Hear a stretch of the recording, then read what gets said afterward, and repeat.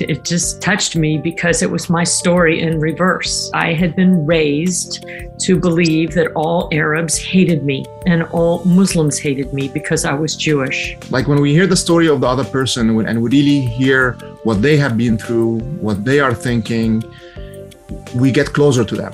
We see them as, wow, you're just like me.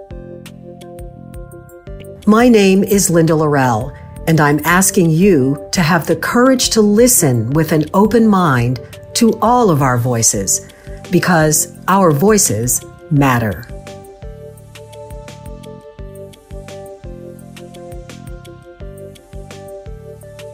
This episode is sponsored by BMW of West Houston. I don't know about you, but one of the things that I definitely did not miss during the pandemic was Houston traffic. Man, I really did not miss my commute. But I will tell you what I did miss. I missed getting behind the wheel of my BMW and driving. I love to drive, and I especially love to drive my car.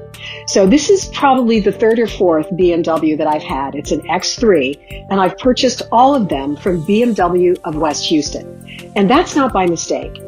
This is a fantastic dealership. What I love about it is the fact that I feel like I've got relationships with the people who work there. I walk in, it feels like a family. What do you need, Linda? How can we help?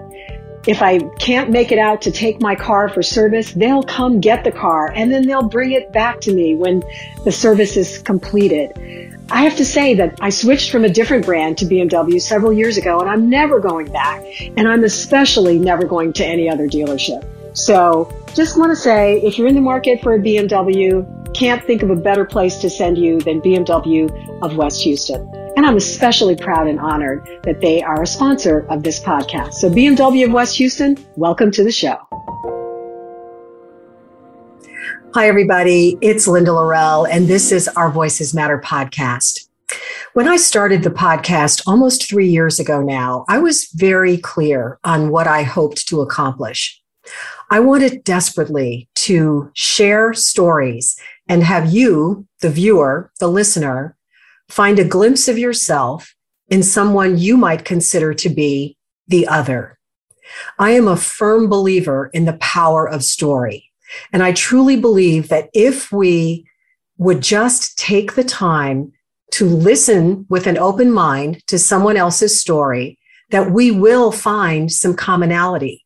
We will find something that connects us as humans.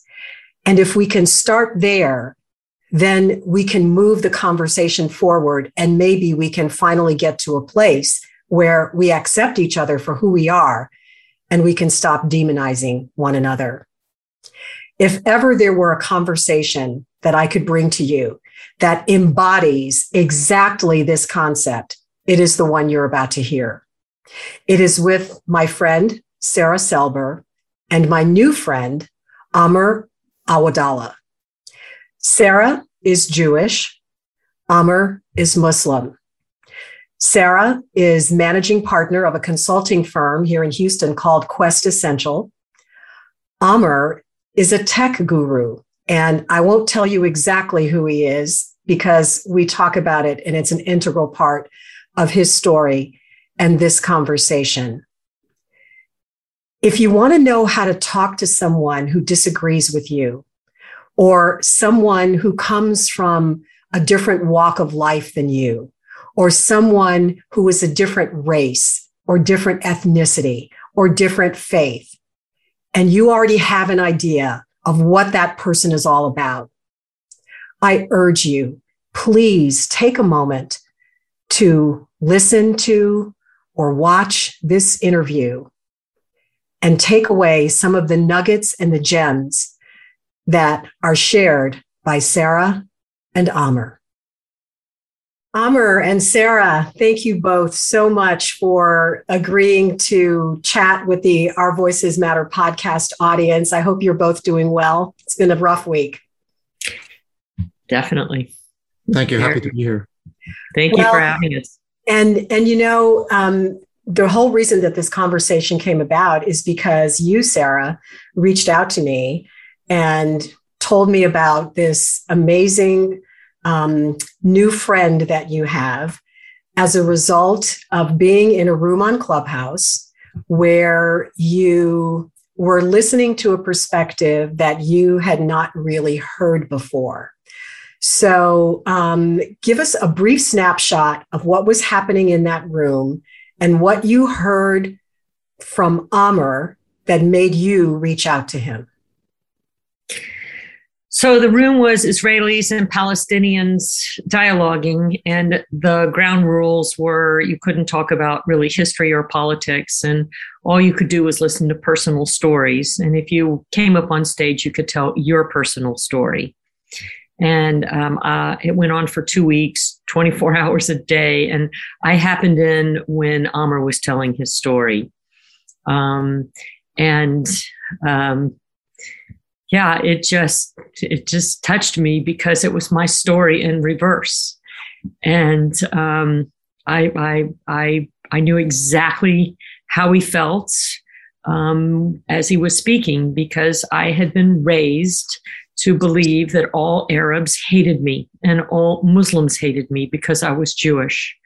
And the history that I had been taught about the formation of Israel, it left out some pretty significant parts. And so as I was listening to Palestinians and Israelis talk, I realized that we're the same. And we're both feeling pain. And Amr was so clear in his words that I was weeping when he was talking. Amr, what were you saying that do you think resonated with Sarah? I think it's what she shared right now, which is the common, like we're two faces of the same coin. As we grew up, we were told things that were one side of the story.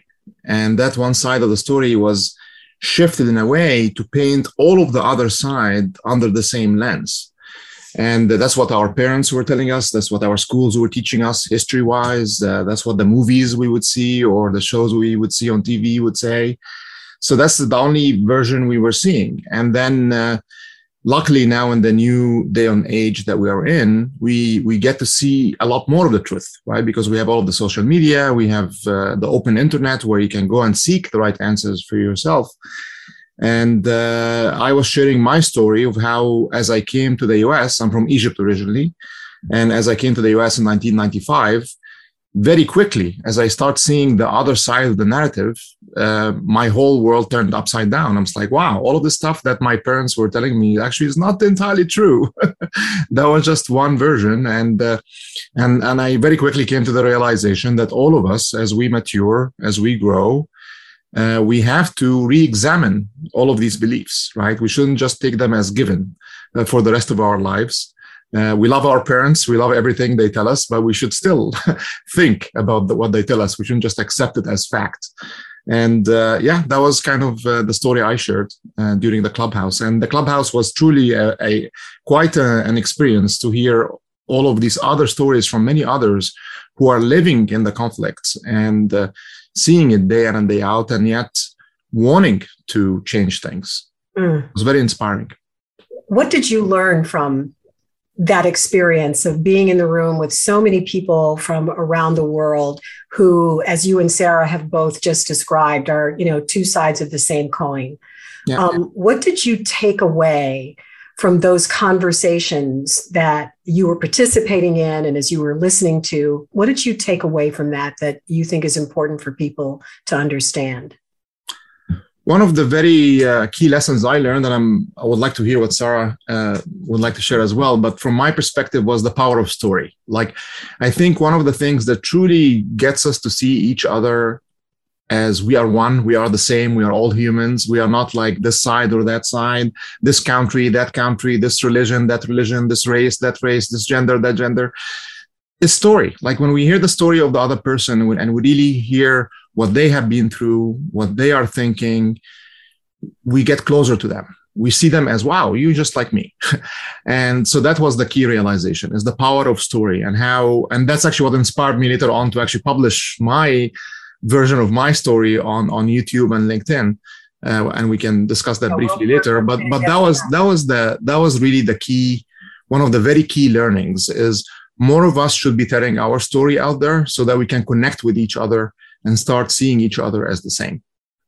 What about you, Sarah? What was your takeaway? I agree with Amr. The other part of it was how willing people are to accept a reach out.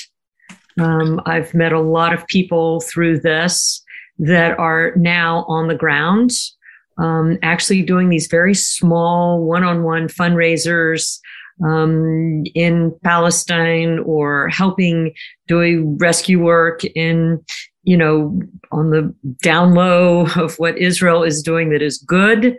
And, I admit it. I stalked Amr. I begged him to Zoom with me because his background was so fascinating. And, he was just so gracious and kind, and his heart I think Amr is the majority. I think I'm the majority of people who believe it's enough. It's just enough. We need to start talking with each other, not at each other. Yes. Yeah. Very well said, Sarah, actually. Very well said. Yes.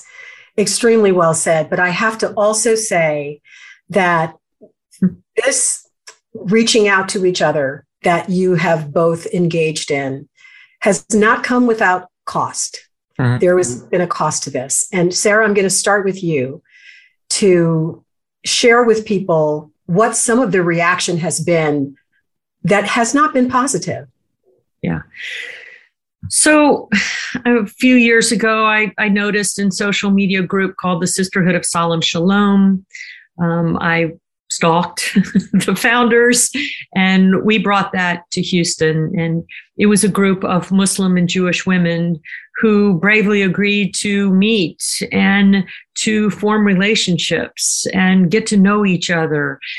It didn't sit well in my community. I got labeled a, self-hating Jew. My position on maybe Israel's not 100% right all of the time. I'm a self-hating Jew. It's cost me some business, certainly, in terms of clients that I might have worked with or might not have. And, the most stunning part was I went to a Hanukkah party in a park after we founded the sisterhood, and someone Jewish walked up to me and said, "Oh, what are you doing here?" And I said, "Well, it's Hanukkah and I'm on my bike and I stopped in the park." "Oh, everyone thought that you have become a Muslim." Oh my God. Wow. And I'm like, "Well, no, I don't think I did that. Let me explain to you what we're doing." The most fascinating part of that sisterhood was Hurricane Harvey. And the reality of all conflict, of war, of hurricanes, which we live through often, is that when you are needing to be rescued or you are the rescuer, no one says, "Oh, excuse me, who did you vote for?" Or excuse me, who do you pray to? Or who did you sleep with? Or no, none of that happens. And everyone comes together. Everybody comes together. Yeah. And during Harvey, the Sisterhood of Solemn Shalom came together and built a healthcare clinic in an area of Houston that had absolutely no access to healthcare because there was a need and we understood. Mm-hmm. And that is what our faiths actually command us to do. Mm-hmm. Exactly.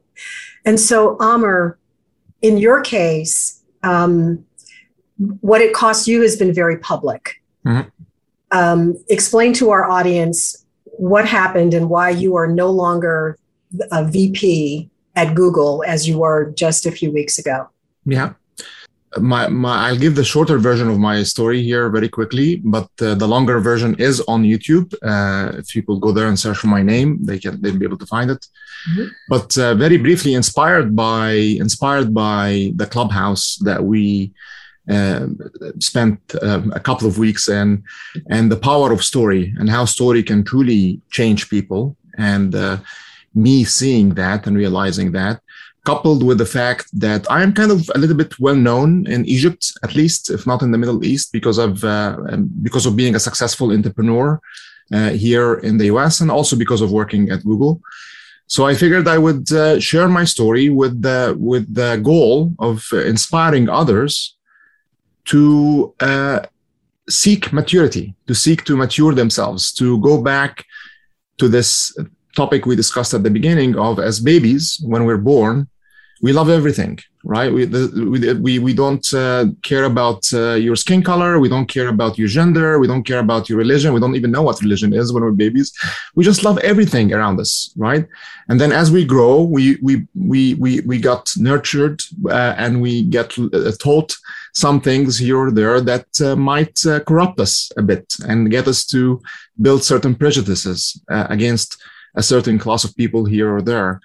And that was my story. That's kind of like what I was sharing, is how when I was growing in Egypt, I was always being told that, hey, the Jewish people are coming here to take our land. They want to essentially push all of us out of this land and take it over all the way from the Egyptian Nile on one side to the Euphrates River on the other side. And these were just stories we were told, and we believed them as we were growing up.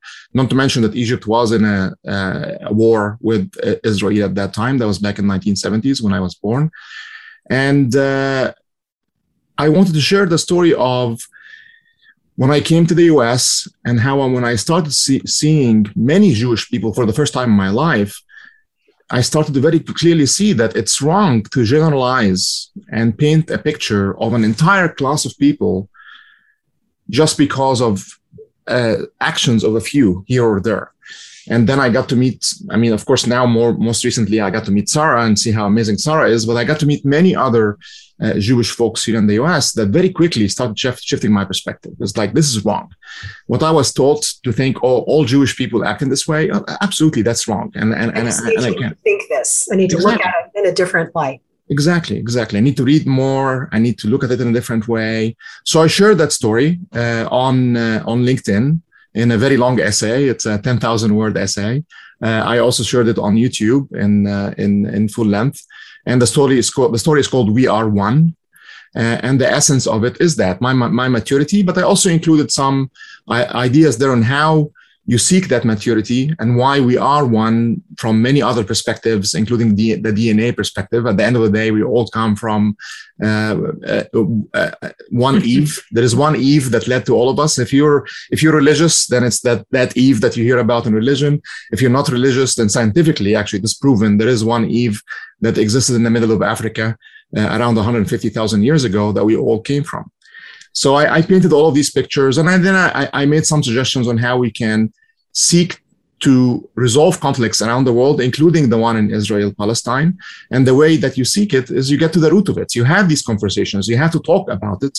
You have to have the tough conversations. You have to have the hard conversations to try and see each other as human and reach a solution, as opposed to avoiding the conversation completely, which means that we'll stay in this cycle forever, which we're all fed up with, right? Especially after the most recent attacks where we saw a lot of children die for no good reason whatsoever. And as we all know, these children are still building their understanding of the world. They're still building their framework of what's right and what's wrong.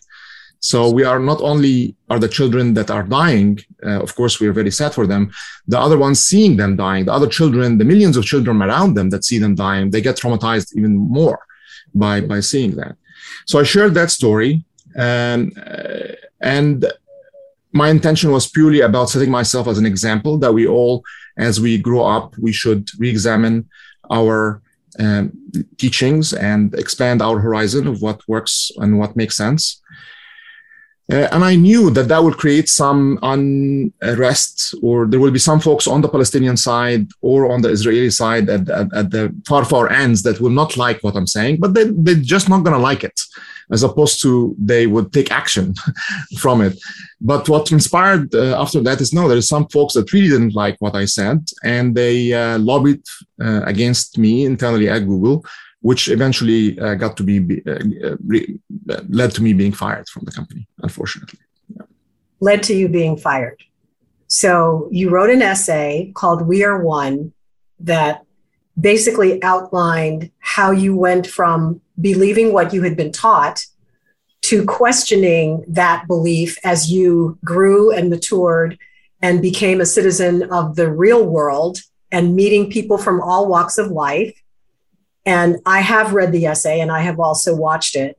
And I've also, and I urge everybody who is listening to or watching this now to please read the essay, watch it on YouTube, and, draw your own conclusion. Mm-hmm. What I took from it was exactly what you said, that you're somebody who has re-examined his beliefs and has come to realize that a lot of what you were taught is not correct, and that you are trying to learn and you are embracing those that at one time in your life you considered to be the other, right? And that's what I took away from it. Now, I don't work with you. I've never, we're meeting really for the first time in the last couple of weeks, thanks to Sarah's introduction. But part of the blowback from those with whom you worked at Google was some internal stuff about just, you as a manager and blah, blah, blah. So I want to get your response to that, and then I'm going to bring Sarah back into the conversation. So what's your response to people who did not take what you were offering in the way that it was intended? Yeah. So one of the common things that were repeated were, we find it hard to work with Amr right now. We feel unsafe working with him. We feel uncomfortable working with him. Because of him sharing that he had this vehemence and he had this prejudice inside of him. And these are people of the Jewish faith who were saying that they did not feel safe. Yes. And that they felt uncomfortable working with you after you had revealed your previous ideas and beliefs. Okay, go ahead. Yes. And a couple of them were in my organization. So my organization is 500 people. So a couple of them were in that organization as well. And my response to them consistently was the same, was number one, it was very, very hard for me and very uncomfortable for me to make this confession, right? That I had this disease and I had this prejudice inside of me. Like, that was very hard. I mean, it's very hard for any of us to go and admit something like that. So that's number one. Number two, this was 25 years ago. I'm 50 years old today.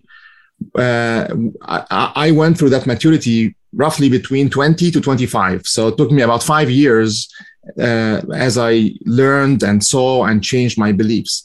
So more than 25 years ago that I had this vehemence inside of me. And number three, I have never, ever, and that's what I would tell them, despite having this vehemence inside of me, I've never, ever acted on it in any way. It was just a prejudice inside of me that came to me because of my upbringing. But I always treated any human being I would meet with the utmost respect. And I challenge anybody to come and say, hey, Amr treated me disrespectfully. So please don't be afraid of working with me. And please take my message for what it means is you too should try and not associate on me, not project on me that I might still be trying to do something to you because of others that might still have that prejudice inside of them. Mm-hmm. Mm-hmm. Yeah, but still, I would say these things and it just the message didn't go through, unfortunately. Didn't compute. So Sarah, when you heard what the blowback was and the ultimate realization that Amr was fired because of this essay that he had written, what was your reaction? I'm a crier. So the first thing I did was I had a good cry because it was just so unconscionable to me. My second reaction was I was embarrassed as a Jew that because it's antithetical to what we believe. We are a people of learning and many books of learning. And our Old Testament is, defined by hundreds of books that explain every word. And it all boils down to be kind. And there was nothing kind with how Amr was treated. And he was brave. That was very brave.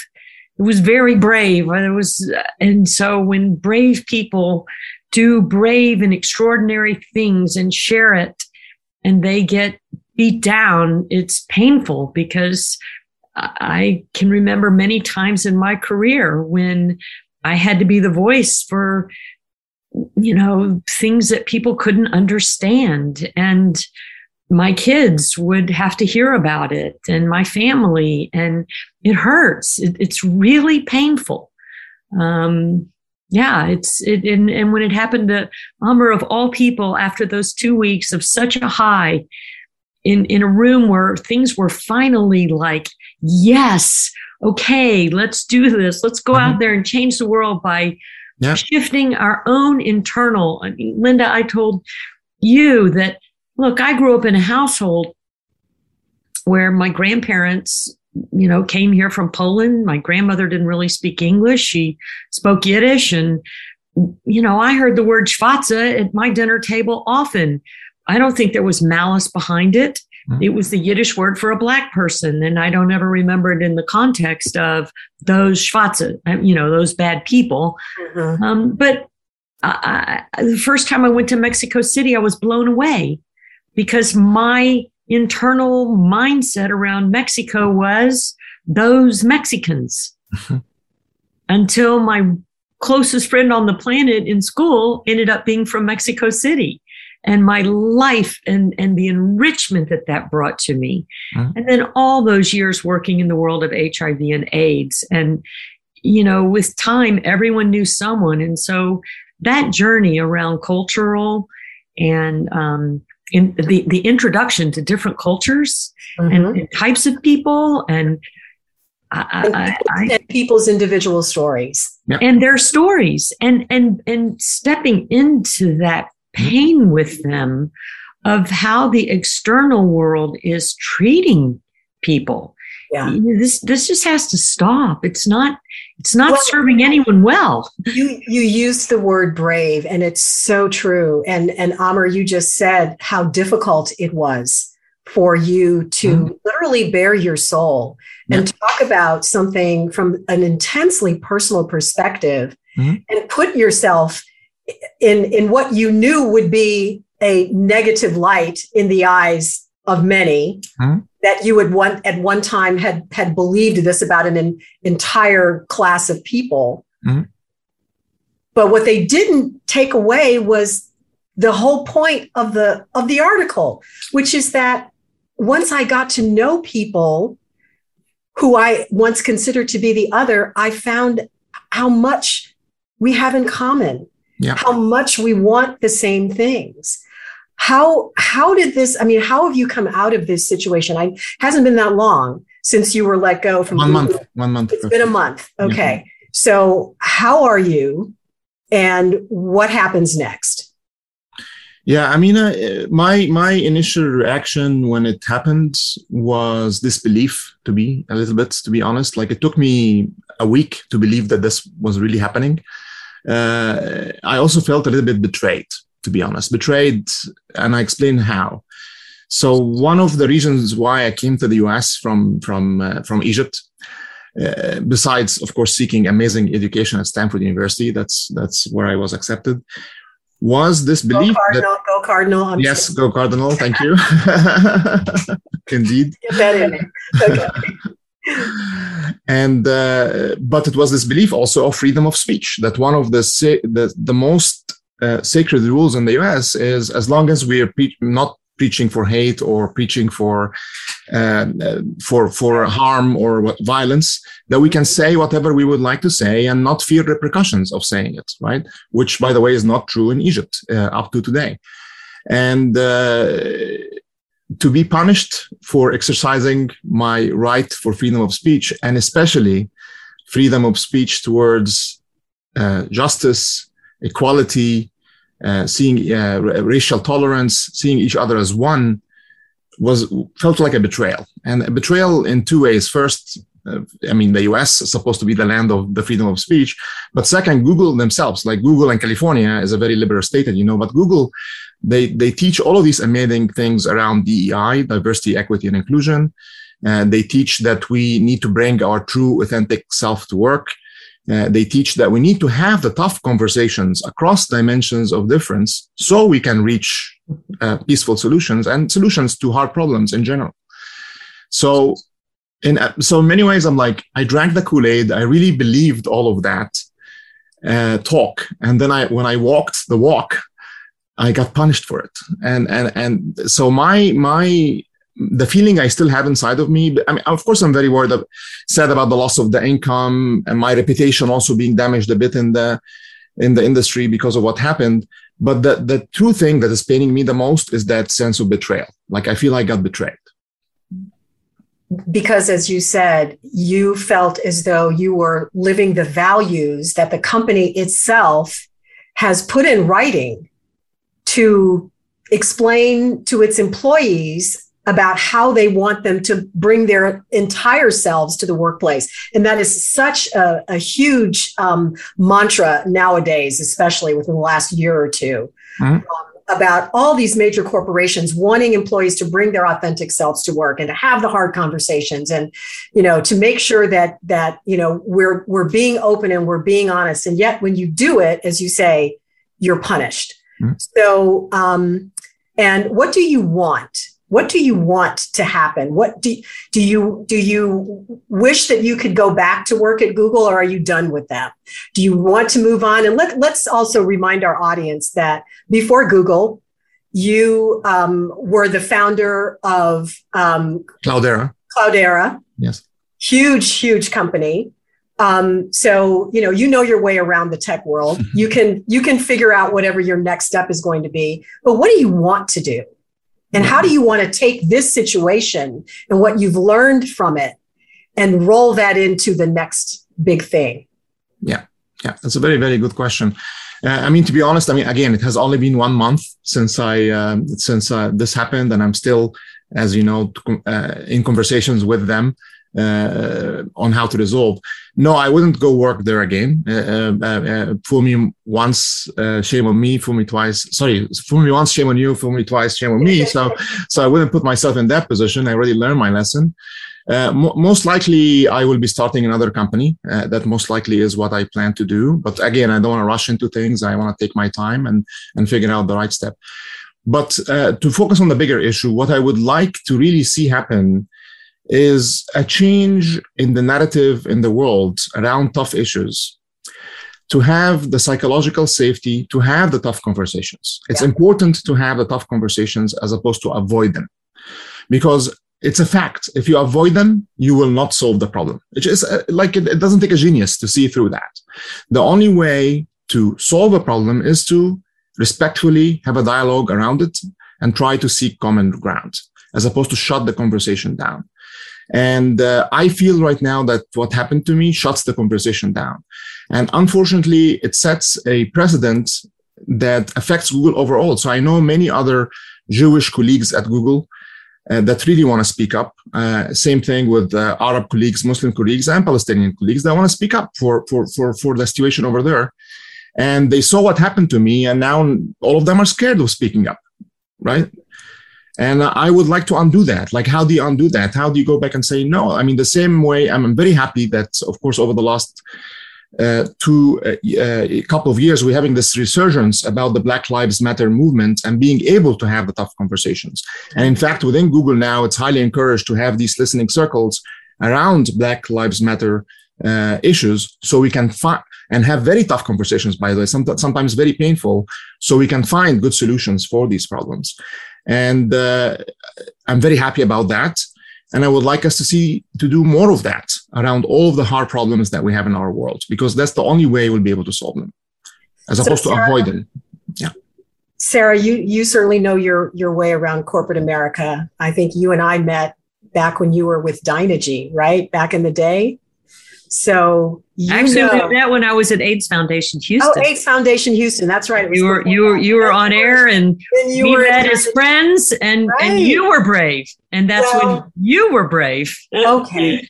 All right. Stop that. It's true. And it's the truth. You were brave. You went on air and you talked about AIDS, and we couldn't do that. So, but yes, then I was in corporate America. Yes. Thank you, Sarah. I appreciate that. So, but what I was getting to is that because of your experience in corporate America, you kind of know the lay of the land. And when you hear what Amar's experience has been in this most recent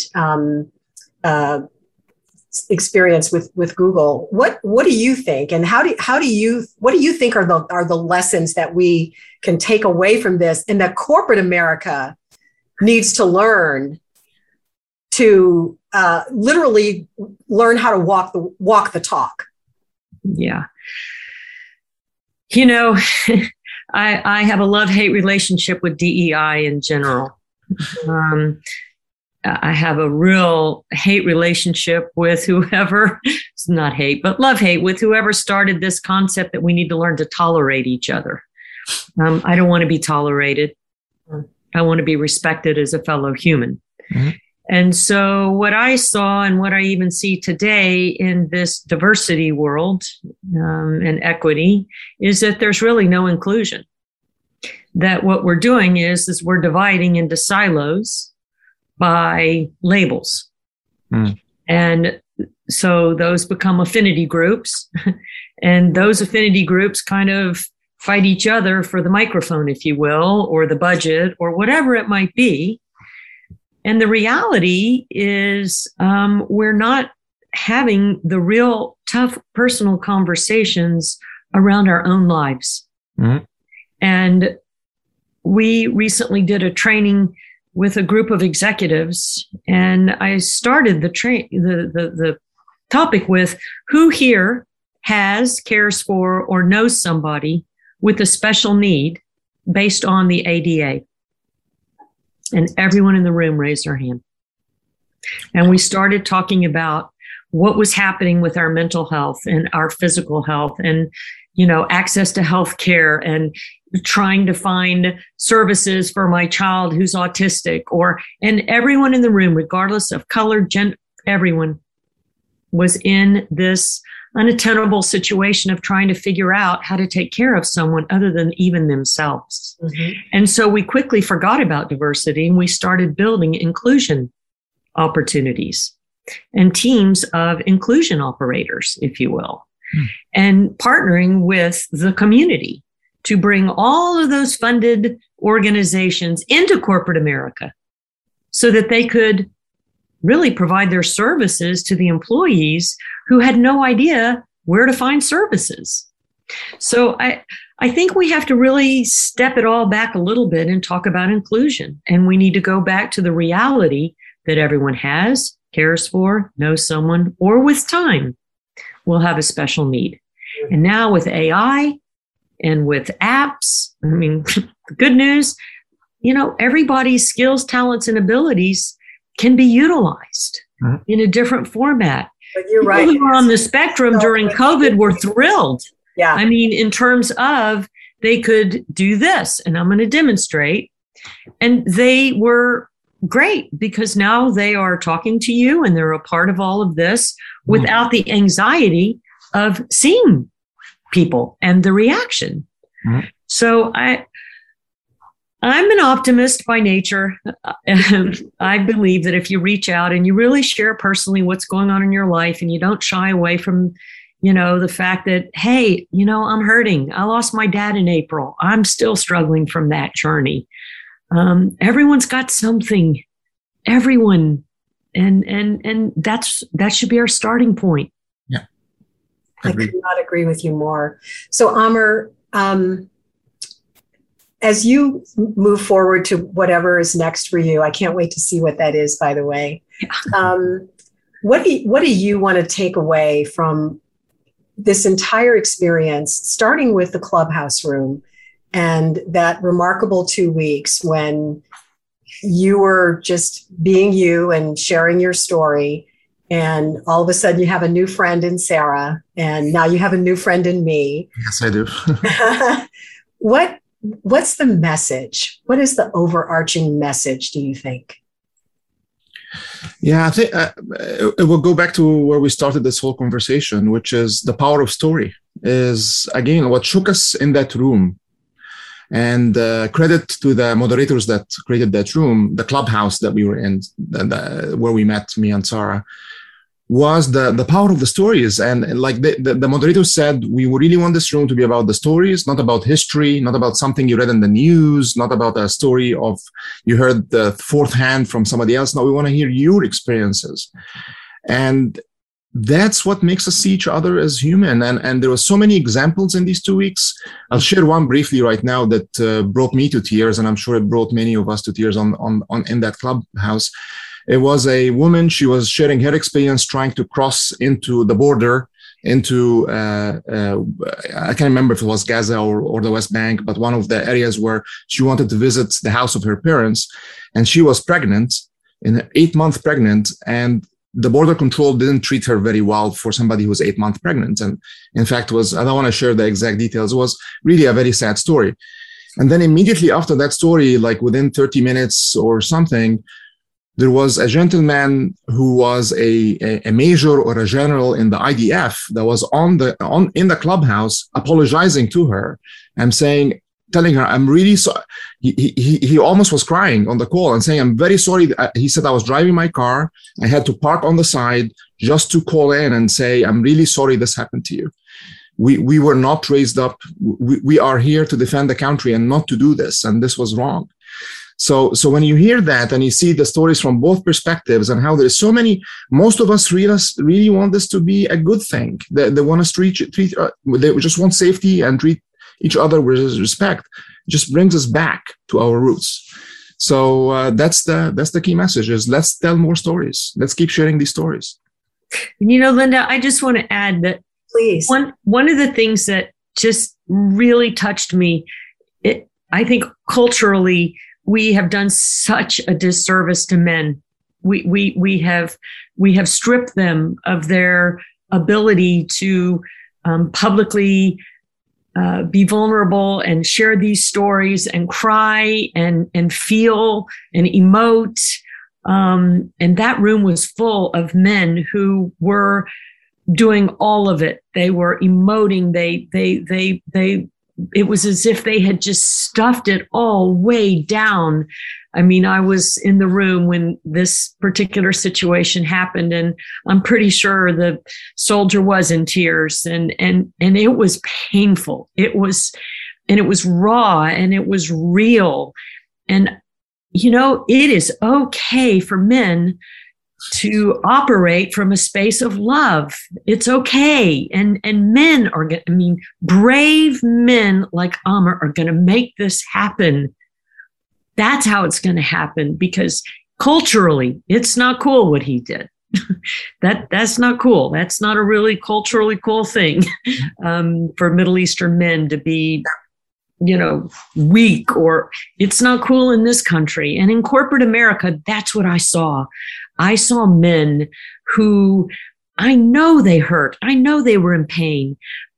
And man, they were the biggest bullies and angry. And I was always sad. I always left the office feeling sad, as opposed to being in, a softer environment of AIDS Foundation Houston, where if you didn't cry in the course of a day because of what walked through those doors, leave the office. You don't belong here. Mm-hmm. You just don't belong in this space, because this is hard. This is painful. People are dying and the world is against us.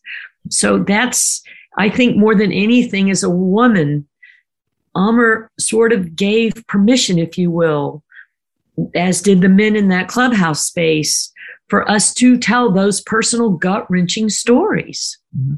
No, thank you for saying that, Sarah. Actually, I'll reciprocate and say no. I think there's future because of women like you, not men like me. Yeah. And I think that's why we need to see more women leaders in the world, to be honest, because the women have that empathy that, again, it's prejudiced to say women have more empathy than men, but I think it's true, right? Like, women do have more empathy than men. And that's why we need more of that. I think the world will be a better place if we have more women leadership across. And I think, I think I'm going to bring that full circle, because I think what Sarah was saying, that perhaps it is that women have more empathy than men because we are allowed to show it. That's a good point. Without being judged, chastised for it or punished for it.